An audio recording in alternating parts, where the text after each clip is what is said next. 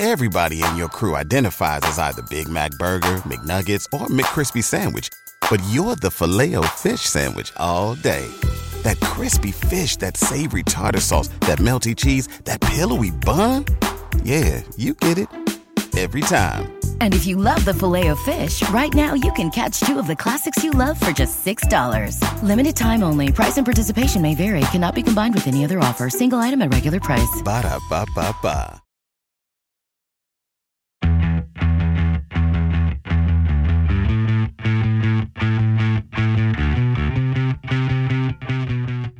Evangelicals have been hijacked by the political right. Yeah, our doctrinal statements have been somehow rewritten with hate the poor, leave the disenfranchised out of the country, marginalize anybody who doesn't look like us, and definitely don't love, because that would be weak. I mean, where is any of that written in the Bible? And it drives me crazy. Shattered pieces like a spider's web, all tangled up in this beautiful mess. But it is what it is. The Deconstructionist podcast is produced by Nicholas Rowe at the National Audio Preservation Society Recording Studio in Newark, Ohio. Follow us on social media at www.thedeconstructionist.com, on Facebook at Deconstructionist Podcast, Twitter at DeconstructCast, and Instagram at Deconstructionist Podcast. If listening to this podcast has benefited you in any way, or if you have connected with it, or it's resonated somewhere with you, consider making a donation. Even the smallest donations go to help John and I maintain healthy relationships with our wives and keeps their blood pressure at a healthy level. The donate link is in the show notes, or you can visit our website and click the donate tab. Made of blue and red, bleed into one beautiful mess. But it is what it is. It's okay, just like this. No, I don't. Welcome, everybody, to the Deconstructionists podcast. We're your hosts. I'm Adam Narlock. And I am John Williamson. And oh my, just tell them what we got, John. Oh, man. We got some science for you. This is our first official scientist on the podcast. No offense to Scientific Michael. Oh, well, yeah. Yes. But he knows. Yeah. This is our first PhD, career scientist. Yeah. Yes. Yeah. She is a doctor in atmospheric science at the University of Texas Tech, and political science, which is interesting. It's a very interesting combination. Well, who is it, first of all? Oh, yeah. I should probably tell people. This is what happens when you record late. I love it. Yeah. It's raw. People have no idea. We have to work around schedules of not only our families, but the families of the people we have on. And so we're working around kids and bedtimes. And it's great. Oh, man. So, yeah. And we're excited because it was a great interview. Oh, my gosh. So who is this wonderful young lady we just spoke with? It is Katharine Hayhoe. And she is absolutely brilliant and just has this just sparkling personality that just comes through. Yes. And I mean, she's just brilliant. Like I said, she's got over 120 peer-reviewed papers, abstracts, and other publications. That's a lot.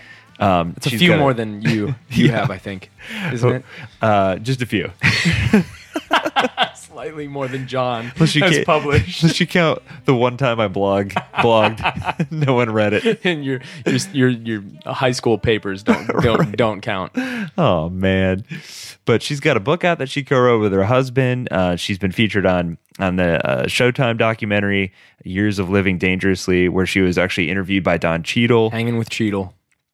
She was featured on the list of 50 women to watch in Christianity Today, and also featured on Time Magazine's 100 Most Influential People a couple years ago. That's the second person that we've had that's one of Time Magazine's 100 Most Influential People. I know. I'd like to collect all 100, wouldn't you? Let's get going. Let's make some hay, man. Get on the phone. I'm gonna take care of that. Start making some calls. Yeah. Man, was that fun, though. She is I felt, obviously, as people notice when the interview starts to play, I felt right at home because she is a very gregarious, enthusiastic, positive optimist, probably a 7 on that old Enneagram. I felt very at home. But she's climate change. She's all about climate change and everything around that. And I think one of the things that's great about, obviously, we love to have anyone on this podcast that will create some disruption in our worldviews. Yeah. Whatever that is. All of these things all go together anyway, so it's very convenient to have labels of just, philosophy, science, theology, religion, blah, blah, blah, blah, blah. They all go together. And this topic in particular, I felt like was this, like, it's so obvious they all go together when you're talking about climate change. And the way she talks about it is a perfect topic for the Deconstructionist podcast because, let's get honest, not everybody's on board with this. Right. Like, who's the one population that is so far from on board, even with the insurmountable evidence toward climate change? Who is it? Evangelicals. Evan-freaking-gelicals. Come on, evangelicals. Come on, guys. You can do it. We believe in you. Man, she's just so gracious, though, in talking about all of this science and knowing just how concrete and practical it is. These aren't, it's one thing when you're talking about astrophysics and you're talking about gravity waves and you're talking about black holes and you're talking about, the Big Bang and you're talking about all these kinds of things. And it's like easy to geek out and, neutrino stars and quarks and, all those kinds of things. It's easy to geek out and have fun. When you start talking about the car you drive, when you start talking about the fuel you burn, when you start talking about your shopping habits and how the fashion industry works and eating red meat and all these really practical things that are tied to some really spectacular science, observable, measurable. Like, I love what she says. A thermometer doesn't lie.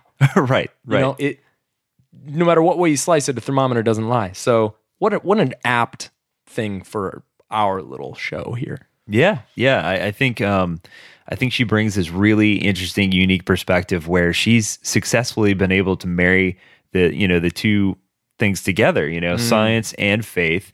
And not only has she been able to do it, but her dad modeled that for her, which I thought was really, really interesting. We went into a little bit of her background. Yeah.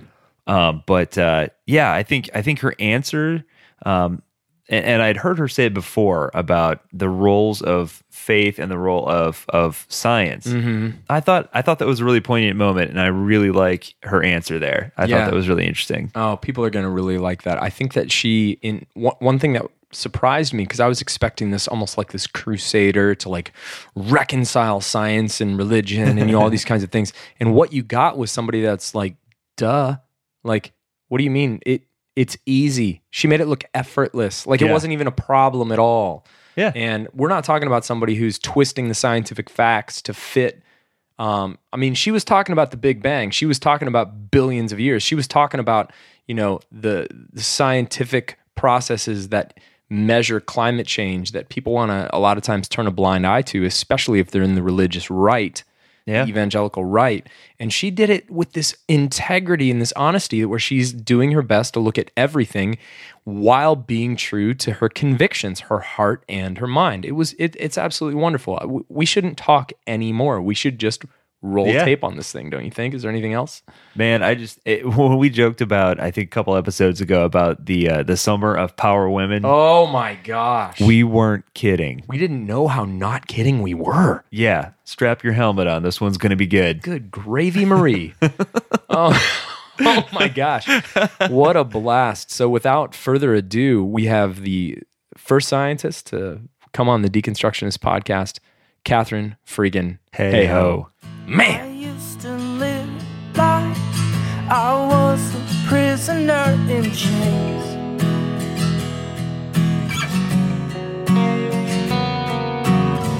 Confined by my own design, defined by things I could not change. All right. Well, welcome to the Deconstructionist podcast. Oh, you talking to me? Thank you. Yes. That was the best intro ever. That was awesome. We don't edit any of this stuff too, so that's going to be really funny. Yeah. Thanks. That's great. So one of the questions we like to start off with, just so the people listening can get to know our guests a little bit, are just kind of a little bit about your background. And I think the audience is going to be really interested in kind of your upbringing. I know a little bit about your history, just a tiny bit, and I know that your dad was also both a scientist and a religious man. And obviously that had some influence on your upbringing. So if you could just share with us a little bit about how you were raised, what your household was kind of like, and how that influenced the work that you are involved in now. Sure. So, science is not always a girl thing, where there's all these programs called, science is a girl thing that people are supposed to be sending their daughters to these days.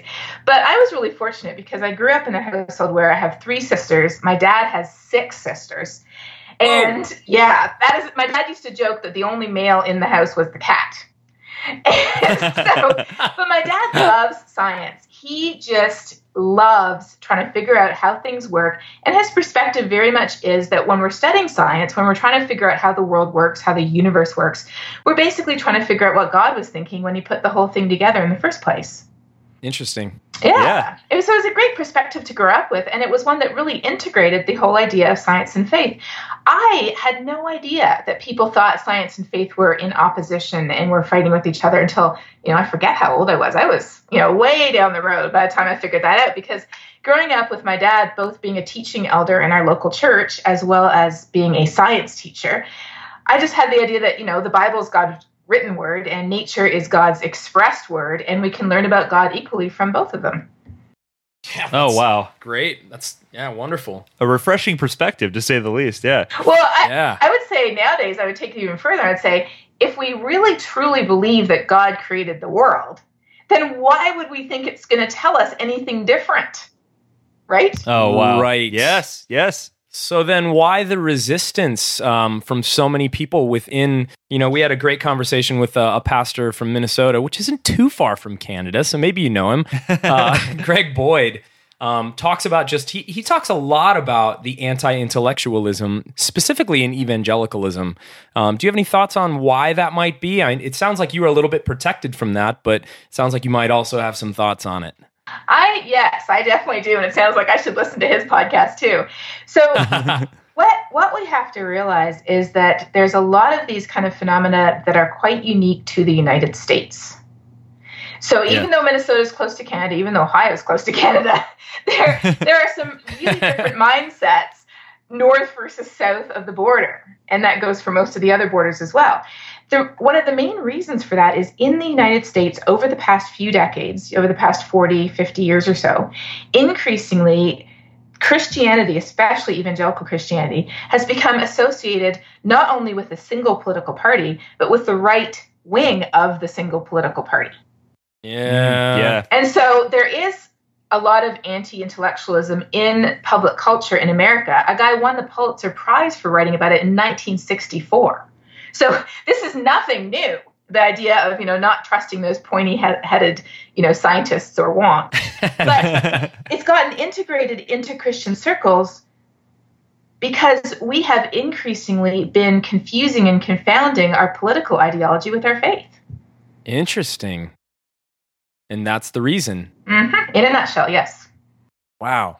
So I really want to follow that line of thought, but before we do that, I would like to go back a little bit to your history. So, just out of curiosity, obviously, your father had a great influence on your upbringing, and obviously paved the way for you to see that science and faith are not necessarily at odds with one another. Right. So specifically, obviously, you're known for being involved in climate change. In fact, you've won some awards for that. You've got some tons of articles that you've published. What led you into that specific field? Because if I remember correctly, was your undergraduate degree in a different field of science? Is that correct? Yeah, my undergraduate degree and the first couple of research papers I did were all in astrophysics. Oh, wow. Wow. Yeah, which I loved. Don't get me wrong. Yeah, I was studying, so I started off studying variable stars, and then I worked on a research project looking at the way galaxies cluster around quasars. Oh, wow. I know. Whoa. It was very cool. So that's what I thought I was going to do with my life. Because again, how much more fun is it than to try to figure out why and how God had created these amazing things, on the other side of the universe, and we can observe them from here on Earth, and not only observe them, but we can actually figure out how they work. I mean, that just blows my mind when I think that we can do that. That blows my mind. Yeah. I mean, we're just on this little insignificant planet, and we have actually figured out things like how the universe came into being and, how all these galaxies developed. Anyway, so here I was finishing up my undergrad degree at University of Toronto, and the Canadian system is a bit different than the American. You come in to university and you've already got all your prerequisites out of the way, so you immediately start doing whatever it is you want to do. And then by the time you get to the end, when you're in your fourth year, you have a lot of extra time to take extra courses at that point. So I had already taken, children's lit in the Gothic Cathedral and a minor in Spanish. I'd already done all that. And I had another course I needed to take. So I was looking around, and over in the geography department, there's this course on climatology. So, from the arrogance of a physicist, I thought, well, that's got to be an easy course. Why don't I take that? Oh, wow. Yeah. Oh, that's great. And what I didn't realize was that the guy who was teaching the course had just gotten back from the National Center for Atmospheric Research down here in the States. He'd been working with one of the top climate modelers in the world at that time, a guy called Steve Schneider, who just passed away a couple of years ago. And Steve actually became my mentor when I went into climate science. And I took this class, and it completely blew me away for two reasons. I had always known that climate change was real. I mean, I didn't even know until after I moved to the States that there were people who didn't think it was real. So the whole idea that climate change isn't real is very much an American phenomenon. So it wasn't that I didn't think this was real, but I had always kind of said, well, we have deforestation, we have air pollution, we have biodiversity loss, like all of these issues. And so climate change is one of these issues. So I took this class, and I realized that climate change is not just one of these issues. Climate change is affecting every single one of these issues to the point where we're not going to be able to fix any of them. And not just environmental issues, like deforestation or air pollution. We're not going to be able to fix global hunger and disease and water shortages and poverty. We're not going to be able to fix these things if we leave climate change out of the picture, because it's what the Department of Defense here calls a threat multiplier. It's taking all of these issues we already are really worried about, and it's multiplying them. So that was the first thing that surprised me. And then the second thing that completely shocked me was climate modeling is all physics. In fact, a lot of it was the exact same physics that I had already taken in astrophysics. So wow. I know. So here I am, accidentally, serendipitously, so to speak. Of course, there's no accidents where God's concerned, but I had all of the skills and ability and knowledge and tools you need to do this work. And it was this incredibly urgent issue, and it was affecting people. It's not just about the polar bears. It's about real people. I thought to myself, how can I not work on this? Wow. Something just ignited in you, and you found yourself following the desire, the attraction. You were allured. Well, I was very allured to astrophysics too. Let's not not go too far. But when I was 9 years old, we moved down to Colombia in South America. My parents were missionaries there for a number of years, and so I know what poverty looks like. I mean, I know what it feels like to live in a home that's made out of bamboo or cardboard boxes. I had friends who lived that way. I visited them. I stayed at their house. And so I know what that feels like. And so to understand that there's this global problem that is already impacting not just people in general, but poor people the most. And you happen to have the ability, the skills to work on that. It's like being an expert in tropical infectious diseases, and you actually happen to do like a thesis on Ebola, and then all of a sudden Ebola is like sweeping across Africa. It's like, how could you not help? You're just, it's not so much that you're enamored with helping. It's more like you're compelled. It's like a compulsion. Yeah. Oh, that's great. Hey, listen, real quick. My guess is, just because, I like to assume that I'm, a reasonably average person in most ways. I wasn't very familiar until I really started looking into your work and some other things. I'd heard about global warming. We know that, Al Gore did some presentation on it or something like that. Most people listening to this podcast probably have a very limited knowledge of what climate change actually is. I wonder if you could give us a quick overview on what you mean when you say climate change is an issue, and maybe touch on who's primarily responsible for that. Absolutely. No, that's a good thing to do, because a lot of times we're like, okay, well, the ozone hole and air pollution and climate change, they're all kind of mixed up together. So here's the deal with climate change. Our planet has this amazing natural blanket in our atmosphere. This natural blanket is made up of heat-trapping gases like carbon dioxide and methane. So the sun shines down on the earth, and most of the sun's energy goes right through that natural blanket as if it were a window. It hits the earth heats up, and then the earth gives off heat energy. If we didn't have that natural blanket that traps the earth's heat energy, just like a blanket traps our body heat on a warm night or on a cold night, if we didn't have that blanket, the earth would be about 60 degrees Fahrenheit colder than it is right now. In other words, it would be a frozen ball of ice. Wow. But because we have that incredible blanket that's part of God's design for our planet, it traps the earth's heat and it keeps us at just the right temperature for life. So that's a good thing, and that has nothing to do with us. That's all him, not us. So you might say, well, then what's the problem? The problem is that ever since the Industrial Revolution, we've been digging up massive amounts of coal and oil and natural gas and burning them. When we burn all of this stuff, it releases way more carbon dioxide into the atmosphere than was ever intended to be there. And so by burning all of this stuff, we are essentially wrapping an extra blanket around our planet, a blanket that the planet does not need. And that blanket is trapping too much heat.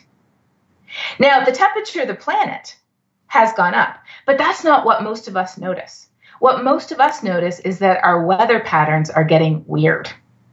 So we're seeing crazy heavy rainfalls up in the Northeast. We're seeing incredibly strong heat waves all around the world that are killing hundreds and even thousands of people. We're seeing rising sea levels. We're seeing hurricanes that are turning from a tropical storm into a Category 5 hurricane overnight because the oceans are warming. We're seeing all this crazy stuff around us, and we're going, okay, something's different. What's going on? It's climate change. Wow. And I think what's interesting is I think a lot of people, there's this misnomer that climate change is only simply global warming, right? Right. So, but there's also global cooling, as you mentioned, involved as well. Well, global warming is what happens when you wrap this extra blanket around the planet. The planet's temperature goes up, but it goes up. It's gone up about 1.5 degrees in the last 100 years. And so people say, well, 1.5 degrees, that's not much. But what they have to realize is the average temperature of the whole planet, it's as stable as the human body. And if our temperature goes up 1.5 degrees, we get worried. We're running. Yeah. So that's what's happening to the planet. It's running a low-grade fever. Interesting. And it doesn't look like it's going to stabilize. It will only stabilize if we stop producing all of this extra carbon dioxide. So that's why all of the countries in the world, 195 countries, went to Paris last December. And they went there because everybody is looking around where they live in their country and they're saying, whoa, there is something going on here and it is scary and it's even potentially dangerous. I mean, let's take Syria, for example. So Syria was already in a terrible situation. I mean, Syria had decades, even centuries of civil unrest, of corruption, of misallocation of resources, just of terrible situations. So Syria's in this awful situation because of historical and political reasons. And then along comes a killer drought, a drought that's gotten 3 times more frequent now than it would have been 100 years ago because of this extra blanket we're wrapping around the planet. Wow. That extra drought was part of what pushed Syria over the edge into the state it's in today. Wow. Oh my gosh. So real quick, I'd just love you to clarify, just so people that are listening to this really, really get this. Who's primarily responsible for this? Yeah, you're not going to let anybody off the hook, are you? No, I really want us to hear it because I think that's the most important thing people can hear on this. It is. So if we look at all of the carbon dioxide and all of the methane and all the heat-trapping gases that we've been producing since the Industrial Revolution, and we add up which countries have produced the most, the United States has produced about 1/3 of the whole thing. Wow. And then the rest of the developed countries have produced most of it. Man. Half of the world, the poorest half of the world, has contributed 10% to the problem. Whoa. Man. Yeah. Now, people might say, hang on a second here, because I know that China's building a coal plant today, and when I go there, the air quality looks terrible, and it does. But what people don't realize is China is actually closing down their coal plants now. China has more wind and solar energy installed than every other country in the world put together. And whoa. I know, who knew that? Nobody knows. You did. Yeah. You knew that. So the solution is not to turn off all our lights and go off the grid and return to the Stone Age. The solution is to figure out different ways to get our energy.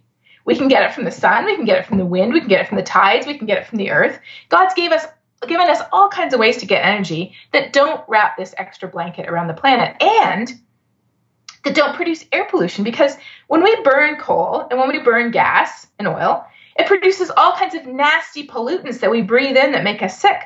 In the United States, air pollution from burning fossil fuels, that's the coal and the gas and the oil, air pollution from burning fossil fuels alone kills about 200,000 people in the U.S. every year.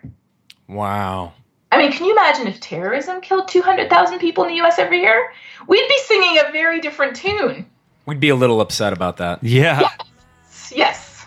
Man. We're in love with the oxygen, and we're never coming back again. Say goodbye to all our friends on the ground.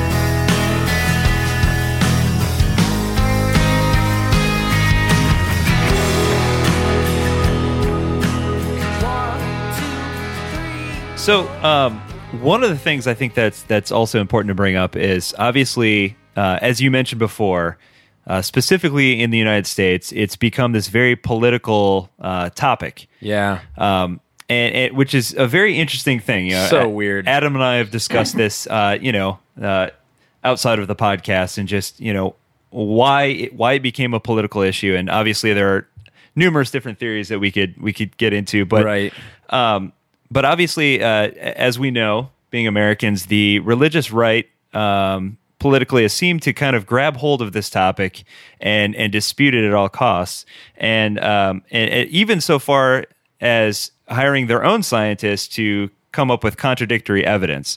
Anything from climate change models are not reliable.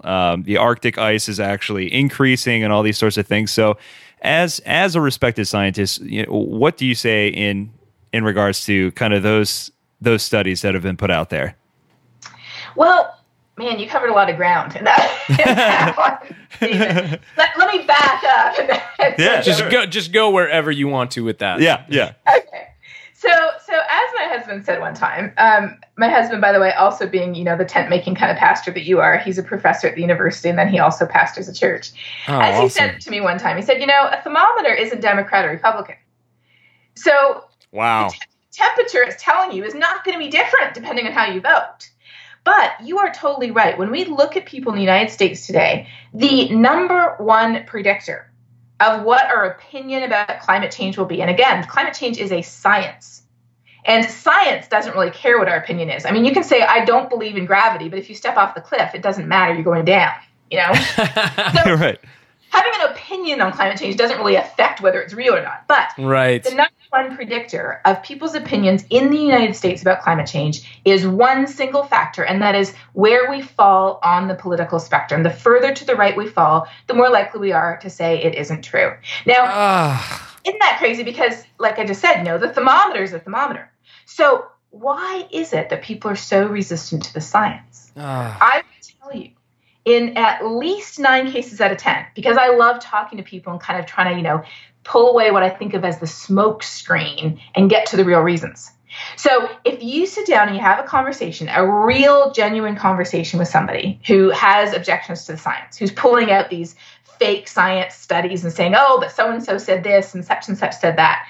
If you really sit down to them and you dig into the real issue that they have, the real problem that they have, 9 times out of 10, maybe even more, they don't actually have a problem with the science. They have a problem with the solutions, because the solutions to them imply big government, and they would rather cut off their arm than allow the government to do anything more than it already is. But it's a lot more palatable and a lot more socially acceptable to say, oh, well, the science isn't real, or those scientists are just making it up, or they're just lining their pockets because they couldn't do anything else. It's a lot more politically and socially acceptable to say that than to say, oh, sure, it's a real problem, but I don't want to do anything about it. And I will tell you something crazy.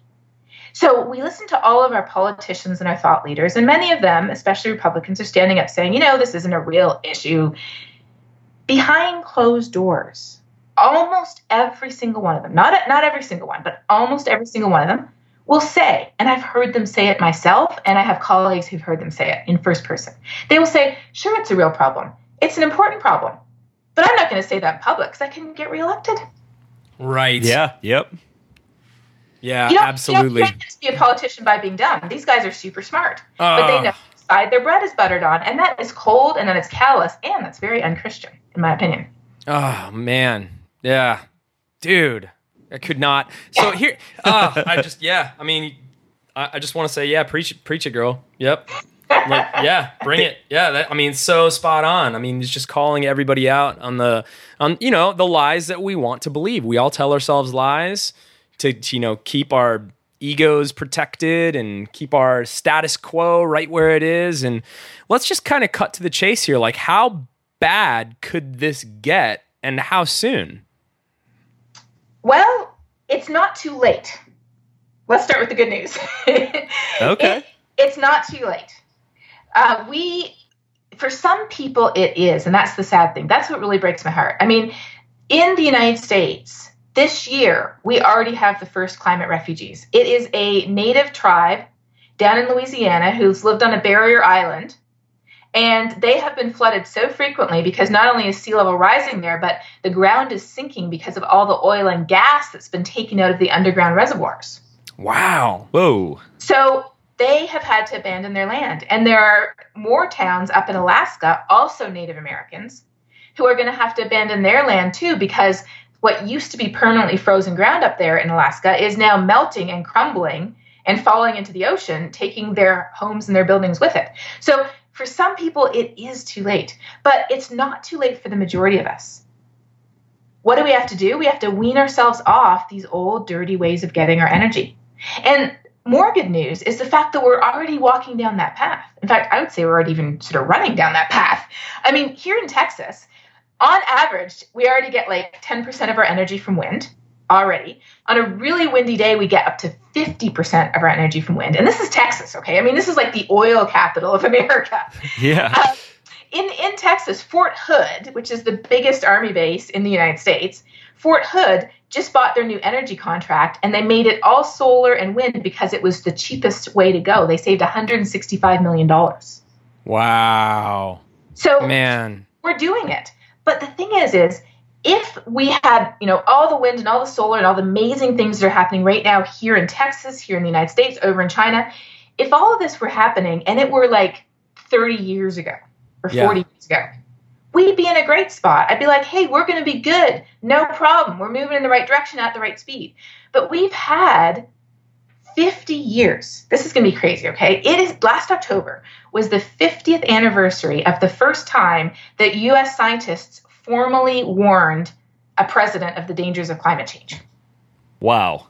50 years. Man. So we have been sitting on our hands for 50 years, and that's why we have a problem right now, is because we haven't fixed it. It's as if you went to the doctor. Like, imagine you went to the doctor like 30 years ago, and the doctor's like, your lifestyle is not very healthy. Look at what you're eating. Look at how you're not exercising. You need to, pull up your socks. Otherwise, you're going to be in trouble. And then you come back 30 years later, and you're like, doctor, I think I have some serious heart problems. And the doctor's like, duh.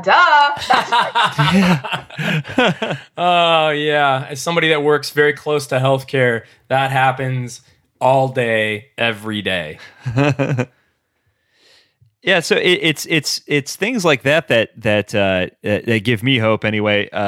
When I was reading up on some of the research out there and some of the responses to it, one of the things I read about that just blew me away. I'd never heard of such a thing, but it's this idea of the no regrets policy. This idea that it's too expensive to take on this problem and to come up with solutions, and it's too late. So let's just not do anything.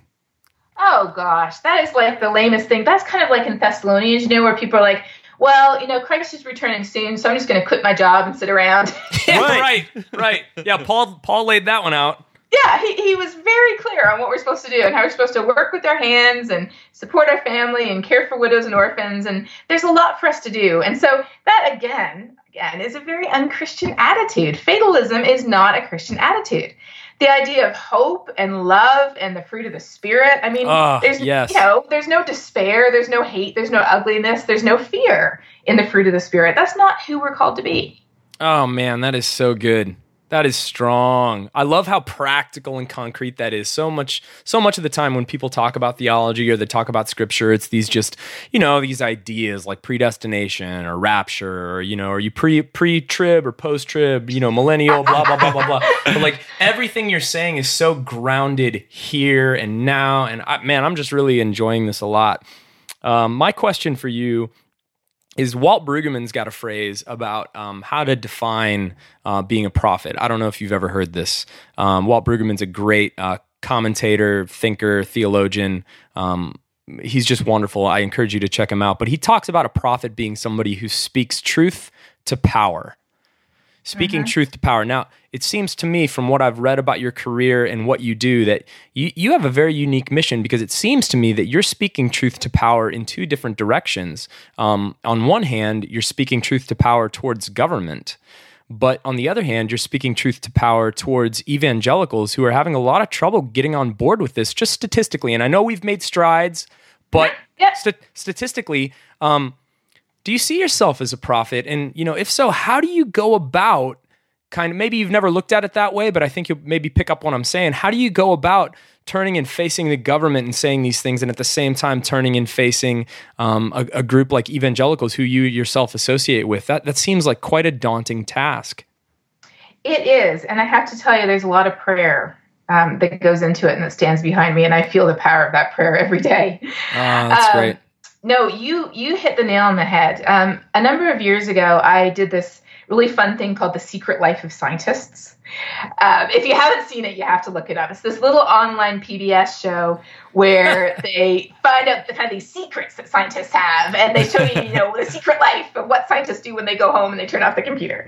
So they were interviewing me, and they were, looking to see what my secret was. One person's secret was they were a juggler, and another person's secret was they used to be a beauty queen. And so my secret, I was like, okay, well, here's the types of things I do. And I was expecting them to say, wake surfing or something like that is your secret.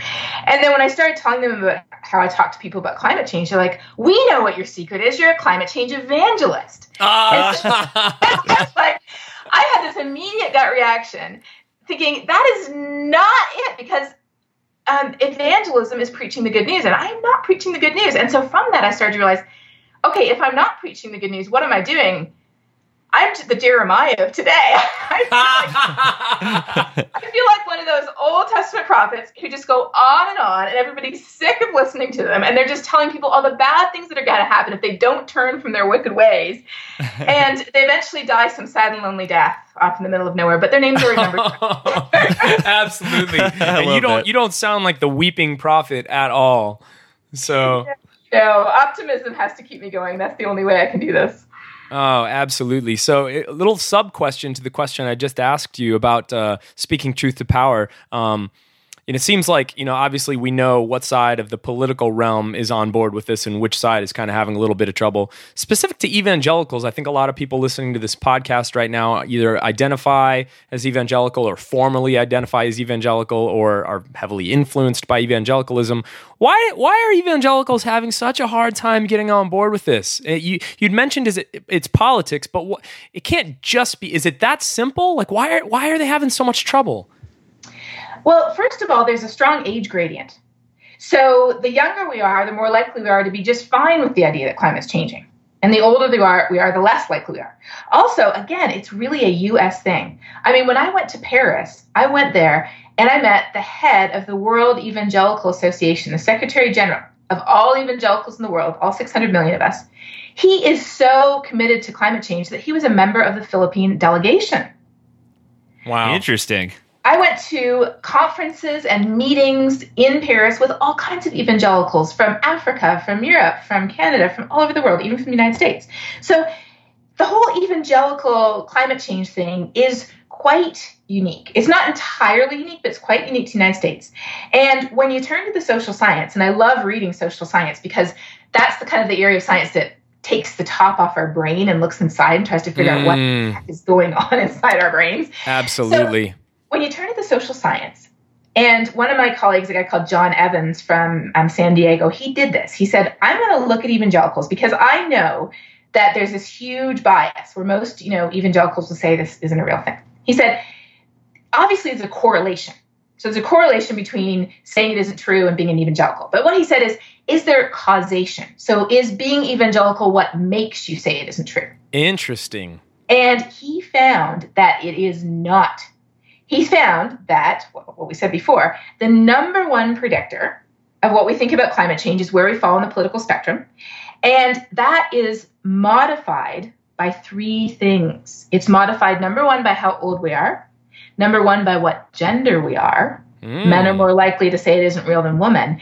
And very sadly, number three, it's modified by what race we are. And you see this when you look at Catholics. If you look at Catholics and you ask them, how concerned are you about climate change and do you think it's a real problem or not? Catholics are kind of, middle of the pack. But if you divide Catholics into Hispanic Catholics versus white Catholics, the white Catholics track exactly with white evangelicals. I believe it. The Hispanic Catholics are the most concerned people in the entire United States about climate change. But you might say, well, they both got the same Pope. What's going on? It's not the Pope. It's not what we believe. It's the fact that if you look at the Tea Party in the United States, something like 40-something% of the Tea Party is evangelical. Yeah. Evangelicals have been hijacked by the political right. Totally agree. Yeah, our doctrinal statements have been somehow rewritten with hate the poor, leave the disenfranchised out of the country, marginalize anybody who doesn't look like us, and definitely don't love, because that would be weak. I mean, where is any of that written in the Bible? Bring it. Yep.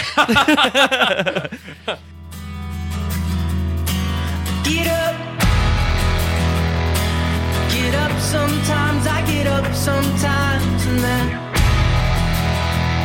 I go down sometimes, I go down sometimes again. I get up sometimes, I get up sometimes, and then I go down sometimes, I go down sometimes, I go down, I go down. I think that's why so many people, why our podcast even exists, I think is because people are just fed up with the hypocrisy, the religiosity, the talking out of both sides of your mouth, saying that you care when you obviously don't. And it causes people to fracture and it causes people to leave. And man, that's why we were so excited to get you on here. You act in so many ways as just such a bridge. And we need more of them. So if I could ask you a personal question, kind of getting a little bit away from getting into the weeds on the climate change and things like that, as interesting as it is, I'm curious if you could talk a little bit about all this education that you've had. Obviously, you were raised in a Christian home. So it was a harmonious thing for you, science and religion, but out in the world, it's not. The general opinion, the general perception is that most scientists are materialists or don't have any religious faith. And here you are going through all this university training, all this academia, all this exploring the ends of the galaxies and black holes and climate change and all this kind of stuff. All of that learning a lot of times creates, fractures in worldviews, unlearning, seasons of doubt, struggling. Did any of that ever hit you? Did you have any seasons where you were just like not believing, but really kind of struggling to find a new footing, new language, new expression? Whenever you're learning new stuff, you always run into those situations where you run into some piece of information that just does not fit within your preconceived view. And as a scientist, that's part of our training, whether we're Christians or not, is when we run into a new piece of information, not to reject it. Wow. But to turn it around, try to look at it from all sides, to try to figure out, is it real or is it not? And if it really is real, then we're forced to try to reconsider what we think might be true. So I'm really fortunate, I feel like, in that I've never run into anything that ever led me to question the existence of God. If I'm going to be totally honest and totally brutal, the only thing that's really led me to question the reality of God and God's presence in our lives is the hate I've gotten from other Christians. Oh, wow. Sometimes I just have to, cry out to God and say, God, if you're really there, how can you let your children act like this? Like, where is the lightning bolt from heaven? Where is the bear that ate the children that we're making fun of Elijah, Seriously. Yeah. So that's the only thing that's caused me to pause and doubt God's goodness. But science has just been amazing. I mean, when you study the beginning of the universe, when you study the fact that every single thing that we see today, every piece of matter and energy came from one single point, that implies that point had to be created. Because cosmologists who aren't Christians, and there are many of them too, are tying themselves into knots trying to figure out what came before the beginning of the universe, because it so bluntly and so boldly implies a creator. So along that note, I can tell you exactly who you have to have on your program next. And that's one of my favorite people. Elaine Eklund. Elaine she's a Christian too. She is a sociologist, so she studies people. And way back when she was in Chicago, she was going to her Presbyterian church up in Wheaton. And, that time when they, you shake hands with the people around you. So she was just shaking hands and chatting with the lady in the pew in front of her. And somehow the conversation came around to science. The lady said to Elaine, she said, well, none of those scientists are Christians. Ooh. And Elaine thought to herself, we always hear that, but is that really true? So Elaine has dedicated her career, probably 15 years of it so far now, to surveying and talking with research scientists, kind of lay scientists like health professionals and engineers, documenting all of our attitudes and perceptions towards God and spirituality. And what Elaine has found is completely the opposite of what people believe to be true. But the majority of scientists do consider themselves to be spiritual people. They do believe in a higher power. Many more of us are Christians than you'd think, but a lot of us are not evangelical. And the reason why many scientists cite for the reason why they're not evangelical, the reason why they go to a mainline church, a Presbyterian or Anglican or Episcopal, the sad reason most scientists cite is the fact that they don't feel welcome in evangelical churches. Whoa. Oh my gosh. That is incredible. And you actually partly answered my next question. So thank you. What I was going to ask is obviously you kind of, have this balancing act between being a scientist and being a person of faith. And you've kind of mentioned already that you've taken some criticism from the religious side. So I'm just curious, how has that affected you on your professional side, in the world of science? Well, that's a good question. So my husband's a pastor, so I'm a pastor's wife too. Oh, wow. But when you're a scientist, a lot of us scientists are very, introverted. We don't, our chit chat around the water cooler, so to speak, is still about the science. Like that's what we actually enjoy talking about, So scientists don't really talk about their personal lives very much. So most of my colleagues, going back a few years, most of my colleagues had no idea, where I sat my bum on a Sunday, if I did, other than bed. Sure. And I didn't know what they did either. But what happened was when we moved to Texas and my husband started pastoring this church, he started getting all of these questions about climate change because the people in the church started to figure out who I was and what I did. And then, being very polite, they didn't want to just go up to the pastor's wife and being like, you're not even a Christian. What are you doing here in this church believing in Al Gore's religion? So they didn't want to do that. So they decided they would go to the pastor and ask him. So he started coming home with all these questions. And I was like, well, those are good questions. Let's find the answers. And so we'd, find some answers and he'd take them back and then more questions. And then people would be like, well, is there a resource that you can point us to? And at that time, this was probably about, almost 10 years ago. There wasn't really a great resource for people starting at the point where they were at. I mean, there's books written about Christianity and ecology and the environment and all that are great books. But if you think the whole thing's a hoax, you're not going to pick up one of those books. Right. So, talking it over, finally we're like, well, maybe we should write a book together about this. I'll write the science. And then my husband, he outlined the book because he's like, okay, here's the stuff we have to talk about. And some of the times I was like, are you serious? We have to talk about that? And he's like, yes, we do have to talk about that because that's what people are asking. So writing this book, I have to confess, I was scared. And the number one thing I was scared of was that I was essentially coming out of the closet, not as a Christian, but as an evangelical to my colleagues. Yes. I was petrified that I was essentially going to be flushing my scientific career down the toilet. Oh my gosh. Interesting. I bought the myth that Elaine is studying that scientists aren't Christians too. Wow. Oh my gosh. Katharine, wow. And so has that affected you once you kind of, as you say, came out as an evangelical? Did that have any negative effect on your career? I can tell you what happened. Exactly what happened. So I didn't know how this was going to go down. So the book comes in and I keep on doing my thing. It's not like I walk around with like posters of the book taped to my back or anything like that. Right. And I'm at my scientific meetings. I'm at my conferences. I'm, on my phone calls doing my research. And so I'm at a meeting. I'm at the coffee table, and one of my colleagues comes up, somebody who I've known, casually for a couple of years, maybe even 10 years. They kind of sidle up to me sideways, and they say, "We read your book at church."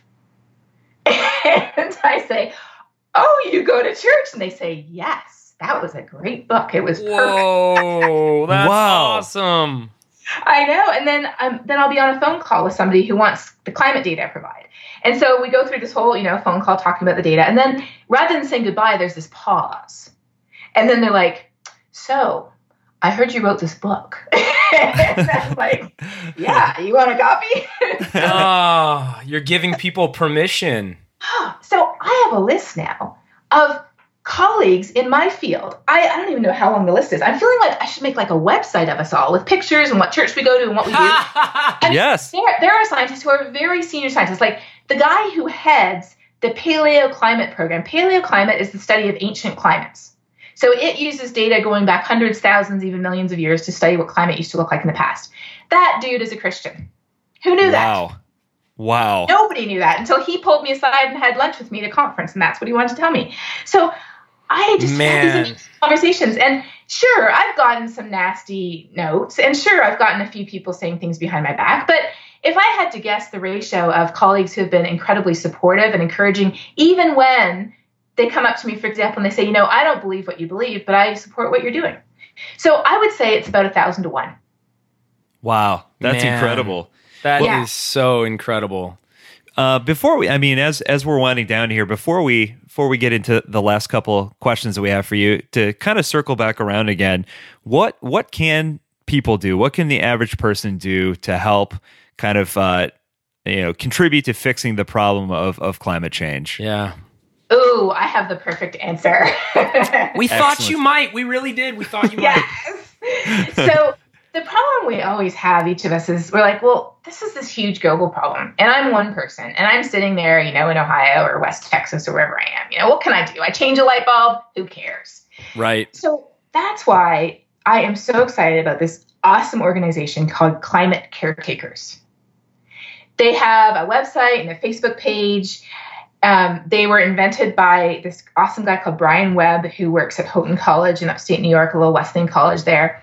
And what Climate Caretakers is it is an online community of Christians who are committed to working together to do what we can on climate change.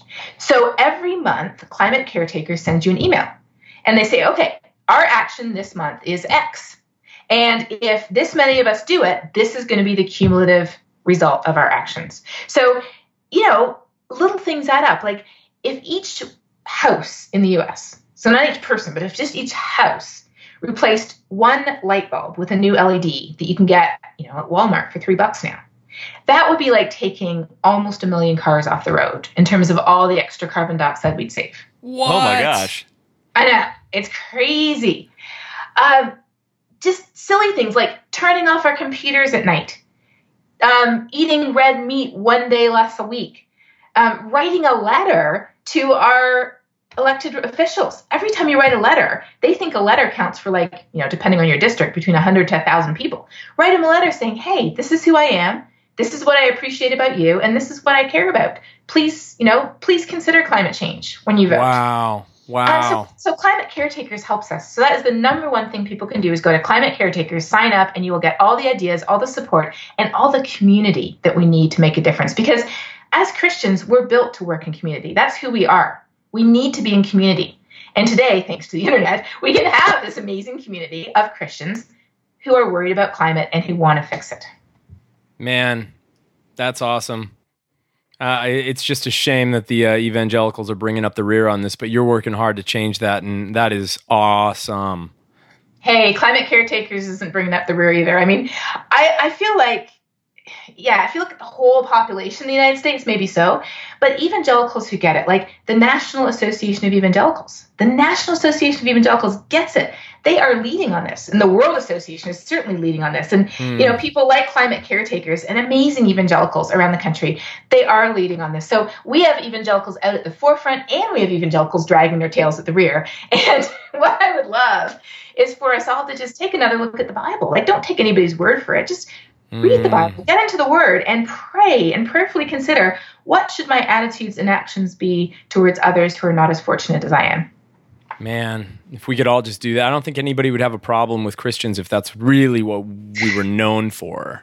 Exactly. Yeah, and that's definitely what Jesus was all about. Well, one of the questions we love to end on that we've been talking around sort of this whole episode, so I'm excited to just kind of put it to you bluntly. It's something we end basically every guest on, and you've got a particular skill set and a particular perspective that'll make it a unique answer.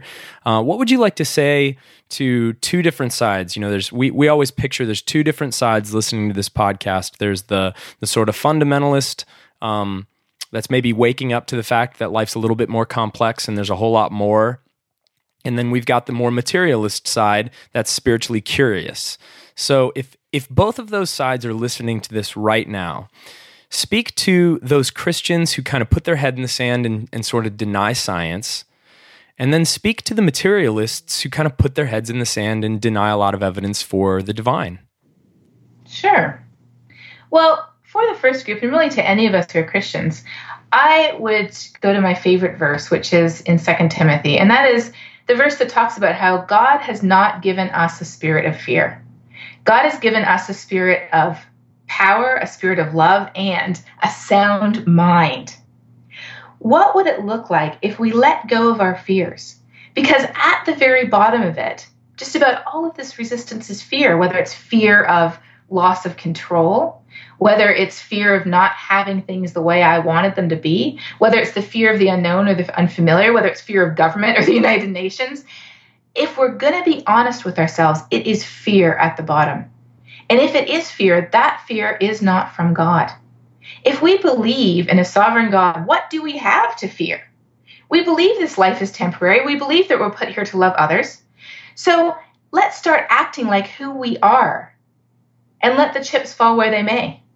That's what I would say.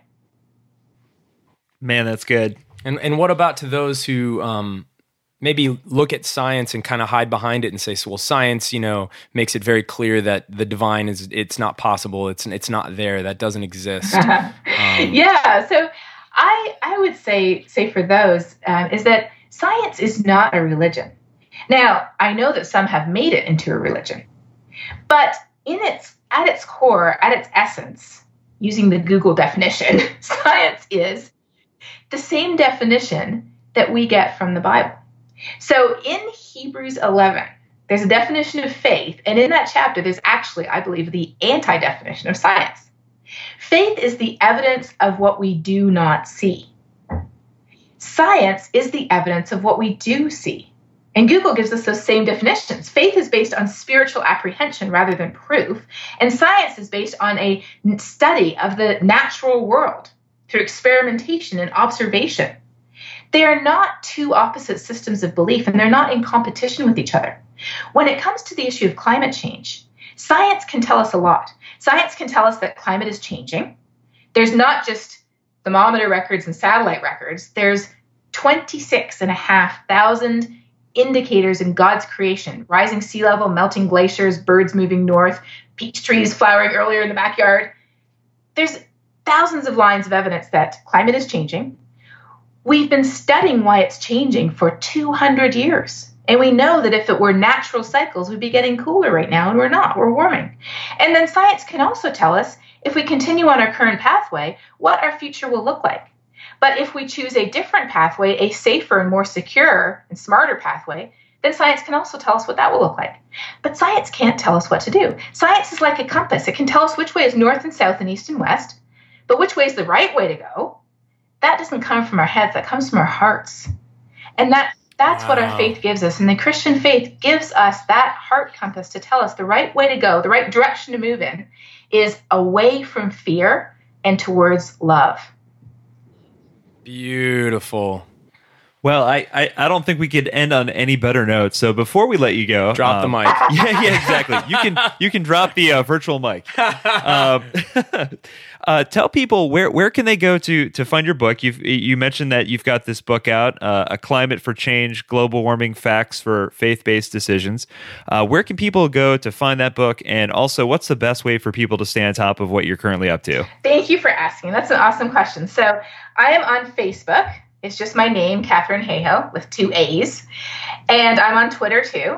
I have a website, which is just my name again, Katharine Hayhoe, where I have a lot of the videos I've done. We have videos from the 700 Club, from 100 Huntley Street in Canada, from all kinds of different things. And my husband and I are just working on the 2nd edition of our book. So if you go to Amazon, it's there's some old copies there for astronomical prices. Please do not buy those. Just wait another couple of months. This summer, our plan is to have the book out, and we're excited about that. You can find it on Amazon and hopefully in some bookstores too. Oh, man, that is wonderful. This time with you has just been so life-giving. Your energy, your positivity. I wonder if you would also be an Enneagram 7. I don't know if you've ever done the Enneagram, but you are just a blast. You're so optimistic and enthusiastic, and it's infectious. So I hope that came through. I'm sure it did for our listeners, and I hope that we can do this again down the road. There's always more to talk about. There's always more perspective to open people's eyes to, and you have a gift in doing that, and we appreciate you immensely. Well, same to you. Thank you so much. This is very fun. All right, Katharine. Well, again, thank you, and we'll look forward to doing it again sometime. Sounds good.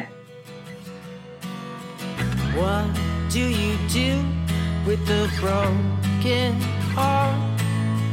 Where do you go when it all falls apart? World upside down, you don't know where you are. Adam? That was everything that I hoped it would be and more. Just so much to say. I know, and people are always like, are you ever going to have a guest on that doesn't blow your mind? And I say, no. Why would we do that? If we did, we wouldn't air it. Right, because it would be boring and no one would want to hear it. And so people don't know, and this is something we've mentioned before, but people have no idea what work we're doing behind the scenes in regards to, what guests we're getting and how to curate these releases. Yeah, like when we put them out, and obviously, we've taken some of the feedback, we're trying to get more female voices and people of different backgrounds, and we're definitely feverishly working on that. But one of the guests that I would say that we've been trying to get for a long time has been, first of all, a science expert, a scientist of some kind on the show. Yeah. And we got not only a scientist, but a female voice all wrapped into one, and a powerhouse and a sweetheart. Yeah. I mean, so nice. Just so bubbly and fun, and breaking all of those like normal stereotypes that you would think of scientists, that you would think of that community, that you would think of Christian, that you would think of she was iconoclastic. Yeah. Whoa. Paradigm busting.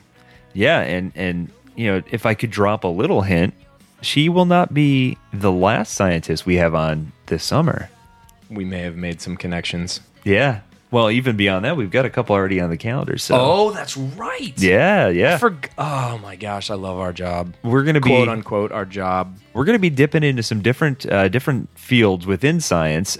We've got more musicians coming up, and we've also got some other unique kind of one-off episodes that I'm really excited about. It's going to be a fun summer. Dude, you guys are going to love it. And fall. And just wait until October. Oh, man. Oh, they don't even know what's coming in October. I got the graphic done for that, right? We will never release that picture. No. So this episode, though, I really felt like we were truly speaking to somebody who is a prophet. To use that Brueggemann phrase again, speaking truth to power. Yeah. Power runs the world. And, to to borrow the Al Gore now famous PowerPoint presentation name, the inconvenient truth, right? Yeah. You know, a lot of what she's saying is not getting traction in America, and she was almost more cutting about what she said about like America, and even what she said about evangelical Christians and their reticence and reluctance to come on board. She's like, this is just an American problem, guys. And you know why? Honestly, if I'm going to read between the lines, we love driving our Escalades. Yeah. And we love eating what we want when we... I mean, we are drunk on freedom at the expense of others and at the expense of the world. Yeah. And that's just the bottom line. Dude, I've been screaming for a high-speed train forever. I would love that. I really would. We could podcast on the train. I know. That would be amazing. From here to Chicago in like 3 hours. That would be great. Get a list of people and just get them on the train. Yeah. We can have a train. 150 miles an hour? Have a train podcast. Oh, the first of its kind. But man, her answers were informed and fair and fun and easy to understand. And I hope that those of you that are listening to this right now, I hope that, goodness, man, I hope something changes in you. I hope that whatever the case may be, that you don't walk away from an episode like this. A lot of our episodes, hopefully every episode we do changes you in some way. You can implement some kind of a change. Maybe it's get into a community. Maybe it's, forgive somebody. Maybe it's forgive yourself. Maybe it's read somebody new for the first time. This is one where you could actually start to change the physical, actual world. Yeah. And I think my mindset has always been, I really enjoyed this episode for this reason, because it kind of confirms some things that I've been thinking over the years in regards to climate change. And that is, number one, that, scientists are just there to do their jobs, right? So they're just there to do the science, to crunch the data, to see where the numbers lead them, and to follow, the results, right? And so we need to stop politicizing that. It's not a political issue. It's a science issue. It's a humanity issue, number one. And the second thing I always think is, hey, like if there's even a fraction of a chance this could be true, why would we not take action? Seriously, man, to prevent that from happening? If there's even a chance, yes. I'm a parent now, and I'm a lot more conscious of like the world I'm going to leave my daughter, and. I don't want to be a despicable human being and absolutely just wreck this place before I hand it over to her. No, I'm with you, man. I like the way you said that. If there's even a chance, like let's wake up and realize that we are here. This is a gift. No matter where you think it came from, it doesn't matter. If you're breathing in and out, if you have breath in your lungs, if you have volition and will and ability and agency in this world, that is a massive responsibility. And you need to do something with it that's not selfish and start to change some things. I don't like to give personal anecdotes, but my wife and I have made several changes this year. Not massive ones, small ones. Like she said, we replaced, and we got the LED bulbs this year. I changed my consuming habits this year because I realized that the fashion industry is one of the greatest contributors to pollution and social injustice, child slavery, and things like that. These issues are all tied together. They are ethical issues, and do something different, guys. Do something different. So, man, I'm amped. That was so good. I have to go to bed now, but I'm so amped. Oh, I don't. So good. No. Definitely going to be having her back. Well, if you guys enjoyed this, first thing that we would ask you to do is continue to help support John and I and our lack of income in doing this podcast. If you're connecting with this at all, there's a link in the show notes. You can click it. It takes you to a little Squarespace store. Modest donations, $5, $10, $25. We are going to be setting up a Patreon for some other projects that you'll be hearing more and more about as the summer unfolds. Like us on Twitter. Follow us on Twitter, share us on Twitter. Yeah. Get this out there, guys. The more people that we change the world, the more we all hear new perspectives and learn how to do this without being angry, but being open-minded, graceful, humble. We can struggle, we can doubt, we can wrestle together. Yeah. I mean, follow us on all the social media. We like to put up daily quotes, inspirational quotes on Instagram. You can follow us on Facebook. Go to our website, www.thedeconstructionist.com, and Yeah, follow us there. And for those of you that came out to Pete Ron's event in Grand Rapids this last, I guess it'll be a couple weeks ago now when this goes up. But thank you guys for coming out. It was really cool to see the support for Peter Ron's in Grand Rapids, and even cooler for us to meet some of you guys who follow our show. So what a blast. We love each and every one of you so much. We count this as just a tremendous gift that we get to do this. Keep encouraging us. We love it so much, but we'll take all the encouragement we can get, however that looks for you. So with that, hope you enjoyed the episode. Give Katharine a shout out on social media, buy her book, visit her website, get going on that. You can find all that stuff in the show notes and more. With that, we are your hosts. I am Adam Narlock. And I'm John Williamson. Keep deconstructing, everyone. Confined by my own design, defined by things I could not change.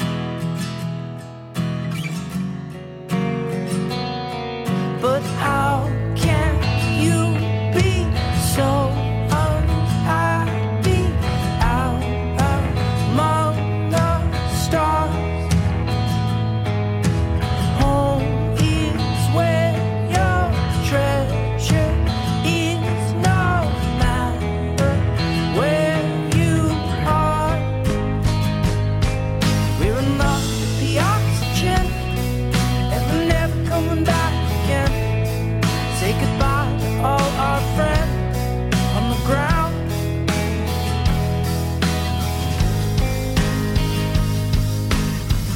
I dreamed so hard there, I dreamed so hard I lost my mind.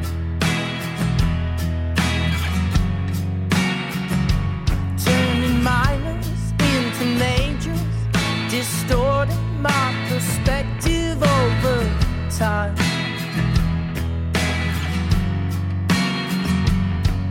But how can you be so unhappy out among the stars? Home is where your treasure is, no matter where you are. We're in love with the oxygen, and we're never coming back again. Say goodbye to all our friends on the ground.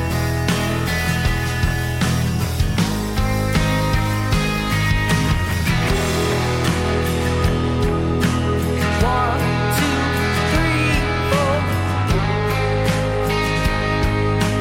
One, two, three, four. One, two, three, four. Don't look back, here we go.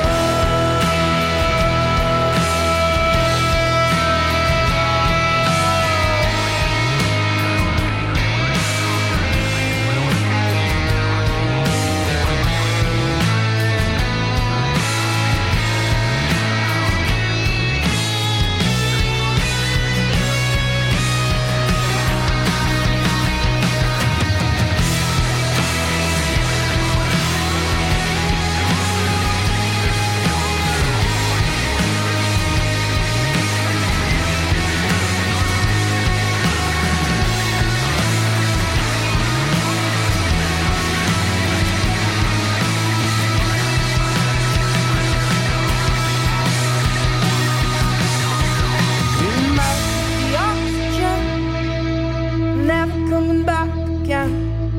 Say goodbye to all our friends on the ground.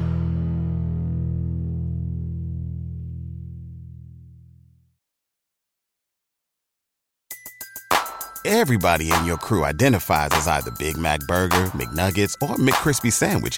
But you're the Filet-O-Fish Sandwich all day. That crispy fish, that savory tartar sauce, that melty cheese, that pillowy bun. Yeah, you get it.